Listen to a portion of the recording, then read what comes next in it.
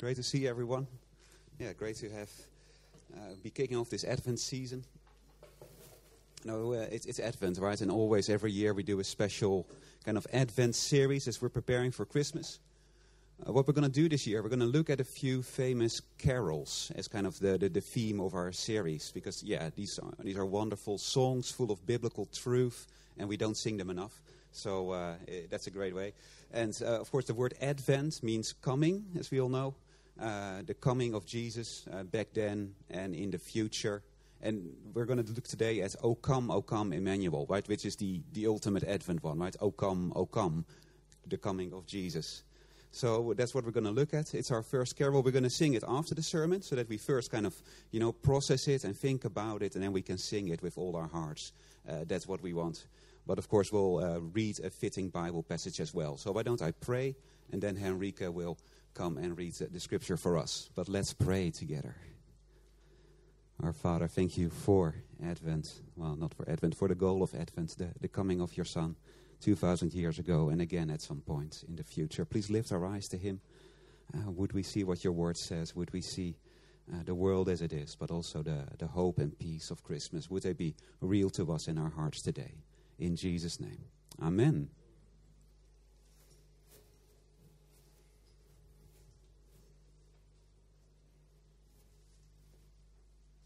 This morning is from Isaiah chapter 24. Starting in verse 4, we read, "The earth mourns and withers, the world languishes and withers. The highest people of the earth languish. The earth lies defiled under its inhabitants, for they have transgressed the laws, violated the statutes, broken the everlasting covenant. Therefore a curse devours the earth, and its inhabitants suffer for their guilt. Therefore the inhabitants of the earth are scorched, and few men are left. The wine mourns, the vine languishes, all the merry-hearted sigh. The mirth of the tambourines is stilled. The noise of the jubilant has ceased. The mirth of the lyre is stilled. No more do they drink wine with singing. Strong drink is bitter to those who drink it. The wasted city is broken down. Every house is shut up so that none can enter. There is an outcry in the streets for lack of wine, and all joy has grown dark. The gladness of the earth is banished. Desolation is left in the city. The gates are battered into ruins. For thus it shall be in the midst of the earth, among the nations, as when an olive tree is beaten, as at the gleaning when the grape harvest is done. They lift up their voices, they sing for joy over the majesty of the Lord. They shout from the west. Therefore, in the east, give glory to the Lord. In the coastlands of the sea, give glory to the name of the Lord, the God of Israel. From the ends of the earth, we hear songs of praise, of glory to the righteous one. This is the word of God." I was hoping for this really dramatic moment, because I don't know what kind of reading you expected, right? You were expecting joy and those kind of things, but actually it was such a sad reading, right?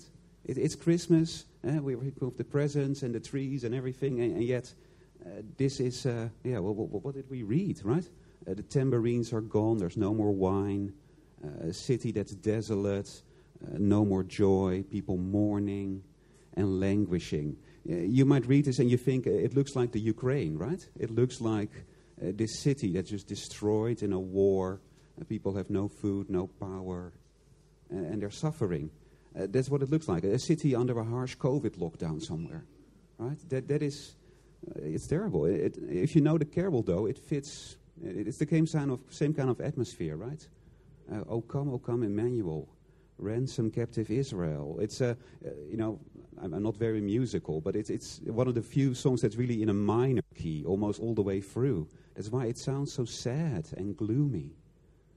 And actually, maybe for some of you, that is how you're feeling this morning. It's maybe you've had a very tough week, a tough month, year. Many of us, we've had a very tough 3 years, right? You look at the economy, you look at the politics, you look at what's going on around the world, and things are really not getting better.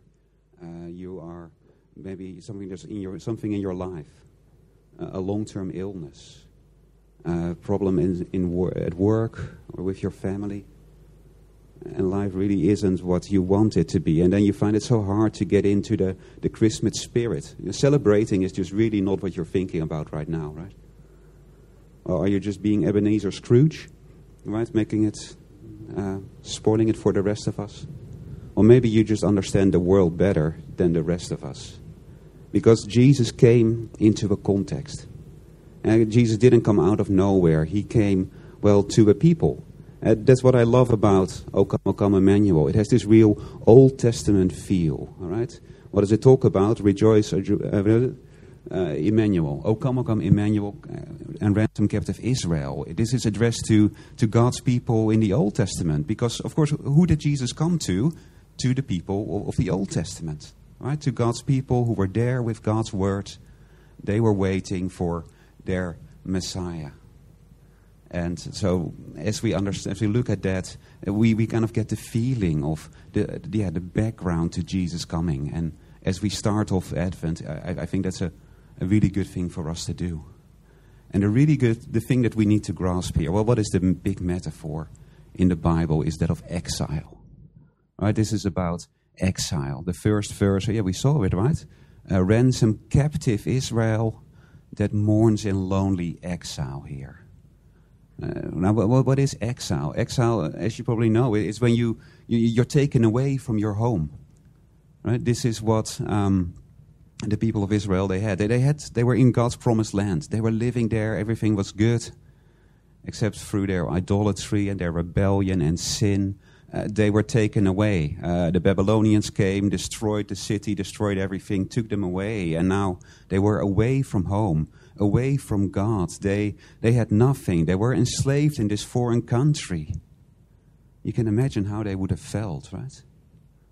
And that is not just, this one time in the 6th century that they were really in Babylon. They came back at some point, right? The Persian king let them go home. But were things really right? That they were no longer their own kingdom. They were just a province of the Persian Empire, the Greek Empire, the Roman Empire. They were ruled over. There was poverty. There was war. They had a temple. But the glory of God never came down. They knew the temple was empty. God wasn't with them. And, that's how they felt. That is their exile. Of course, we are not Israel. Right? You think, okay, that was them back then. But actually, what makes it so applicable is that Israel is all of us. So, I don't know when you heard this passage from Isaiah, it's not really the most famous Christmas reading. And it really sounds like, it sounds like an exile, right? This city in destruction. But who is here mourning? It's not Israel, right? Look at that. The earth mourns and withers. The world languishes and withers. This is not about Israel. Isaiah is here zooming out to the whole world that's suffering. That's why I've chosen this passage. But actually it's for the same reason, right? Israel went into exile for their sin. And here, verse 5. The earth lies defiled under its inhabitants. For they have transgressed the laws, violated the statutes, broken the everlasting covenant, right? It's again their sin, their transgressions. The everlasting covenant. You hear that and you think, the law of Moses. But of course, the whole world wasn't under the law of Moses. No, this is, this goes back to Adam and Eve. Back in Genesis 3 already, the Bible starts with exile. Adam and Eve, they could enjoy the Garden of Eden, they could live with God, but they sinned. They were sent out, right? This was basically the covenant they had, right? That God said, you may eat of every tree in the garden. You can enjoy all my goodness and blessing. But if you eat from the tree of the knowledge of good and evil, in that day you will die, right? And that's what happens. And that is what we're all under, right? If we turn away from God, as we all do, we all face death. And just like with then, Adam and Eve sinned. What happened? God said, cursed is the ground because of you. In pain you shall eat of it all the days of your life. The world was broken. And again here in Isaiah, verse 6, the same thing. Because of their sin, therefore a curse devours the earth, and its inhabitants suffer for their guilt. That is the world we live in. All joy is gone. Gladness is banished. Desolation, cities broken down, mourning, languages. And you're just so helpless, right? Why is there no joy? People are helpless. They're stuck. Exile. I mean, people talk about some people going abroad in self-imposed exile. They need to say self-imposed because exile, you have no control over it, right? You're taken away and you're stuck and you're captive. And as you read through this carol, the helplessness comes out. And of course, it talks about Israel, but there's no Babylonians, no Romans. It's that real spiritual exile from God, right? How are we described? Well, under Satan's tyranny. All right? Free us from Satan's tyranny. The depths of hell that are facing us. The grave, because we're all going to die. Or in the third verse, the dayspring, cheer us up from, the gloomy clouds of night and death's dark shadows. That's the world we live in. No wonder there's no joy. This is the curse lying on all of us, on the whole world. Now, of course, you might say, yeah, but that was the Old Testament, right? We're in the New Testament, and Jesus has come, and surely that has changed things. Well, it's interesting, right? Because the New Testament is a little bit mixed on that. Okay, because, when you're in the Old Testament, this is basically what you would expect, right? Here, we have the old age of sin and death, and then boom, the Messiah comes, and you've got the new age, right? That was how they saw things. That's what they were expecting. But then when Jesus came, actually, it became a bit more complex. Because Jesus comes once, and he starts the new age, yes. But the old age is still there. Sin and death and enemies, it's still there. And one day he will come back, and that's when there's only the new age. Right? So it's a bit of both, and we're kind of living in the middle, in the already and the not yet. And some books of the Bible, they're really big on the already, right? We did Ephesians just now. And Ephesians is, Jesus is on the throne, and, we're seated with Christ in the heavenly places, united and wonderful. It's focused on the new age. And yet, physically, not spiritually, but physically, this is very much we're in the old age, right? We suffer, we die, sin, death, suffering. From that perspective, we're still in exile, still living in the old age. And this Old Testament feeling is very, very applicable to us. Right? When you see the news, when you see the city around you, when you go to your shopping center and all your favorite shop is closed, they're bankrupt and everything, right? You just see this world is wrong, and something is wrong with it. I don't know how you respond to that. I mean, for some of us, we really feel this at the moment. You look at your life and you feel just so miserable. I don't know, some people have a child in hospital, or just really long-term family difficulties. And you really want it to just end. And I don't know how you feel coming to church. Sometimes you might feel so alien, right? Because everyone is there and they're having such a great time, and you just don't feel it. Yeah. Sorry, I'm not making fun of people who really go. But sometimes it doesn't. You don't feel like that, right? And you feel like, what do I not get? Do I not belong here? Well, you read passages like this.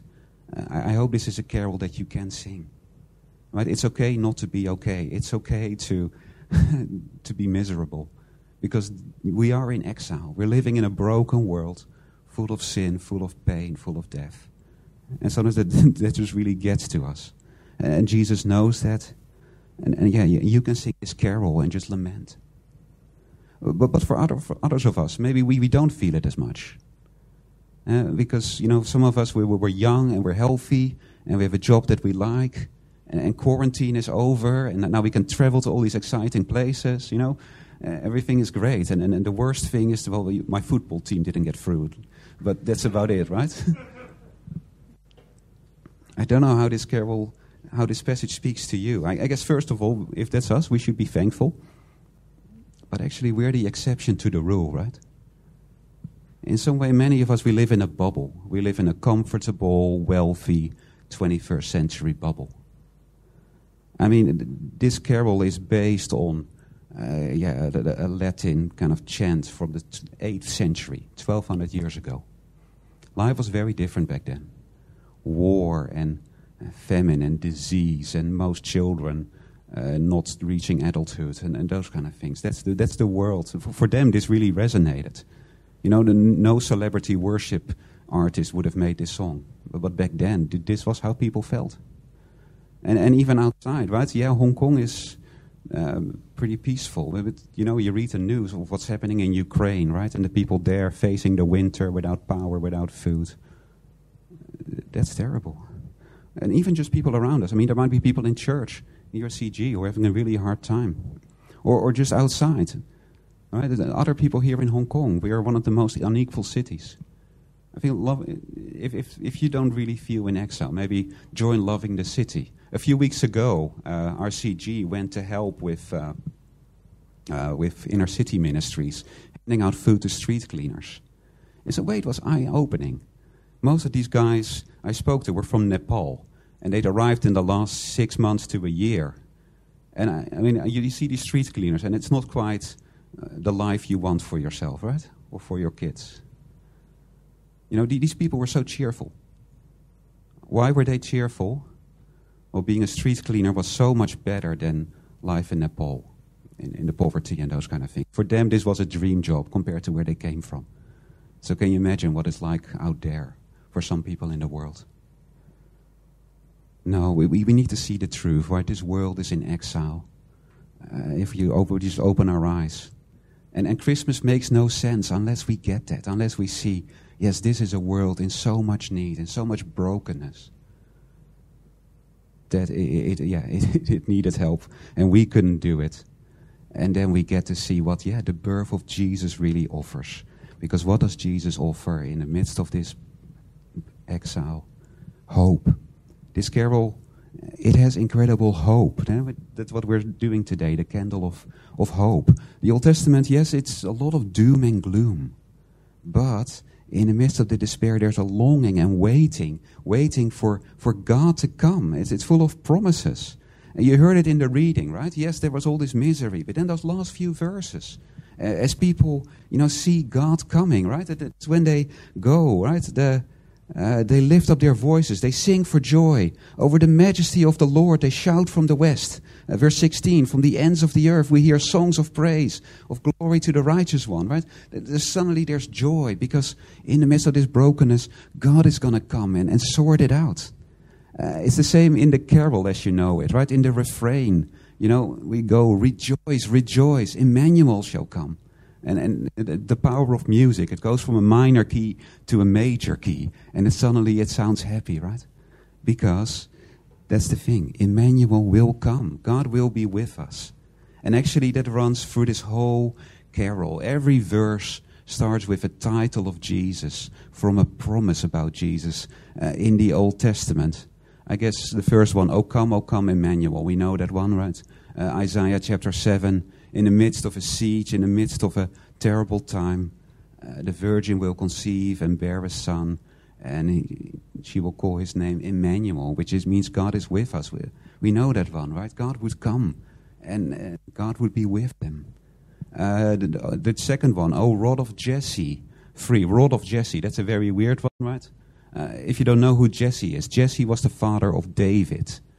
David, you hear that all the time with Christmas, right? David, because God promised to David an everlasting kingdom of peace, ruled by his descendants. That was the great hope. And in Isaiah's day, it didn't look like much, right? It looked like a tree that was just cut down. Where is it gone? But then Isaiah 11, a great promise. The Jesse tree comes from that. Because what did God promise? There will be a shoot. It will shoot forth from the stump of Jesse, and a branch from his roots shall bear fruit. Right? There will be a flourishing again, a new tree. And what will he do? Verse 12 of Isaiah 11. He will raise a signal for the nations, and will assemble the banished of Israel, and gather the dispersed of Judah. If you're doing the watermark devotions, it's today's reading. It's such a wonderful chapter, Isaiah 11, of what Jesus will come and do. And all those verses. Verse 3, O come, O day spring, come and cheer, the morning star.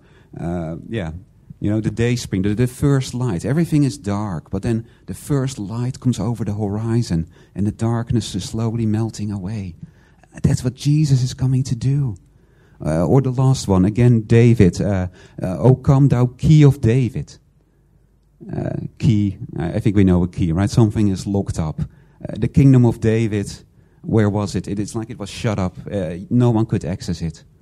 But Jesus, the key. He opens up the heavenly kingdom. He opens the door wide. And we can come back to God. We can come home, our heavenly home.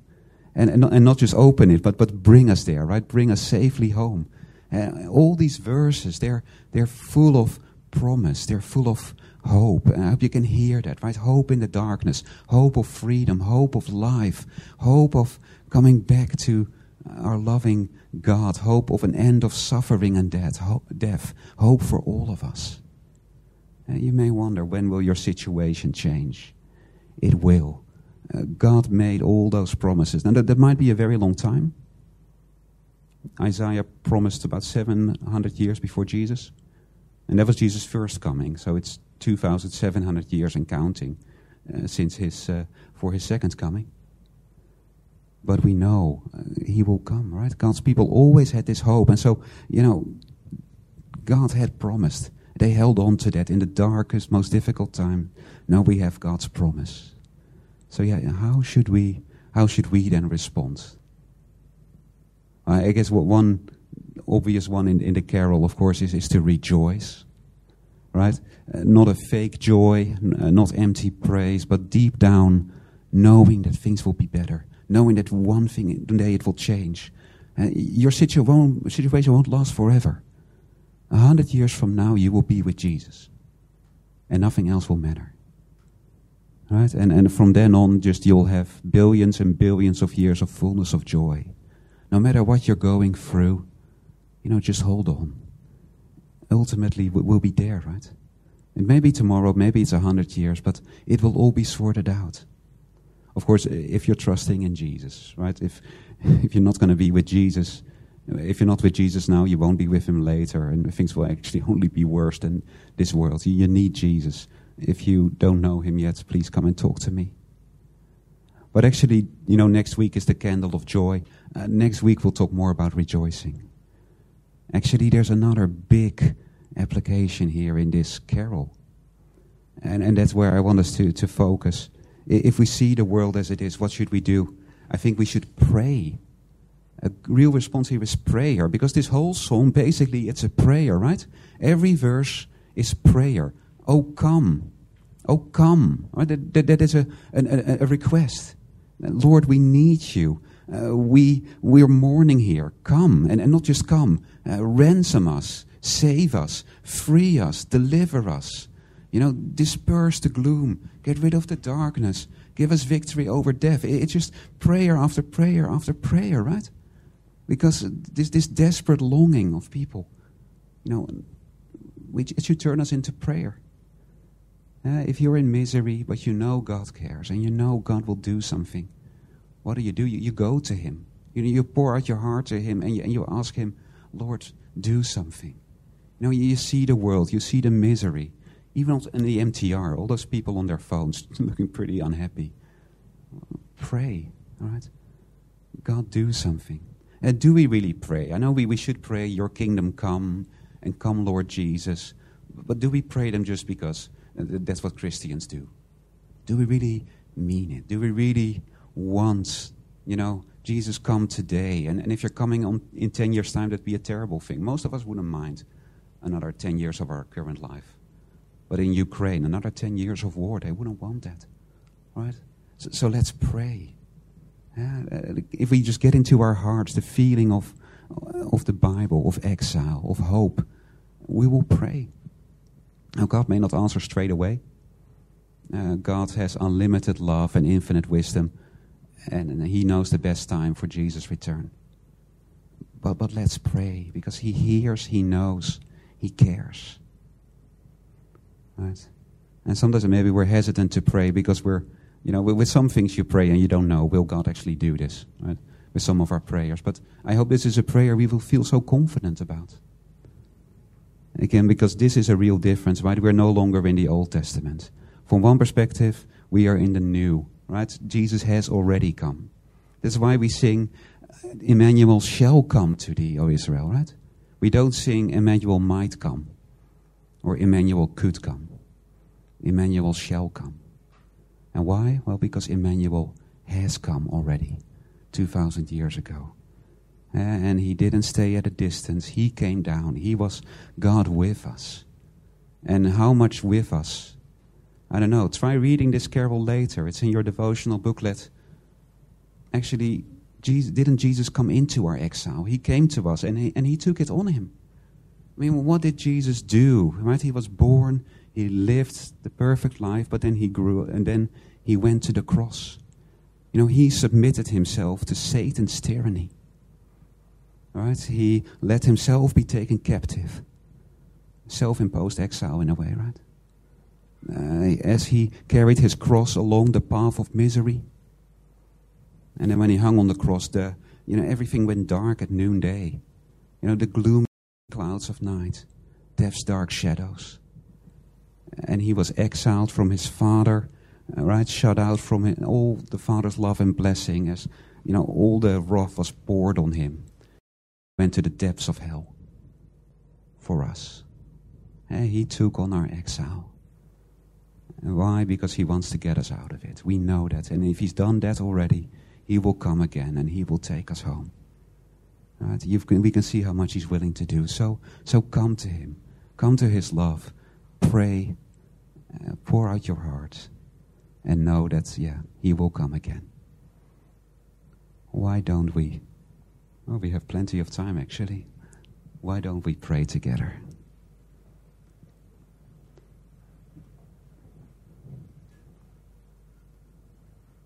Lord Jesus, thank you for your love. You know our needs. You know this world. You know how much we are longing, if we really just be honest, for your return. So please come. As we sing this song, would this be true in our hearts, that we long for you to come, to make things better, to come into people's hearts, that they would turn to you, they would have this hope, but then that you would come in and bring us home, make this world the world you want it to be, as sin and death and Satan are destroyed. We need you, we want you. In Jesus' name, amen.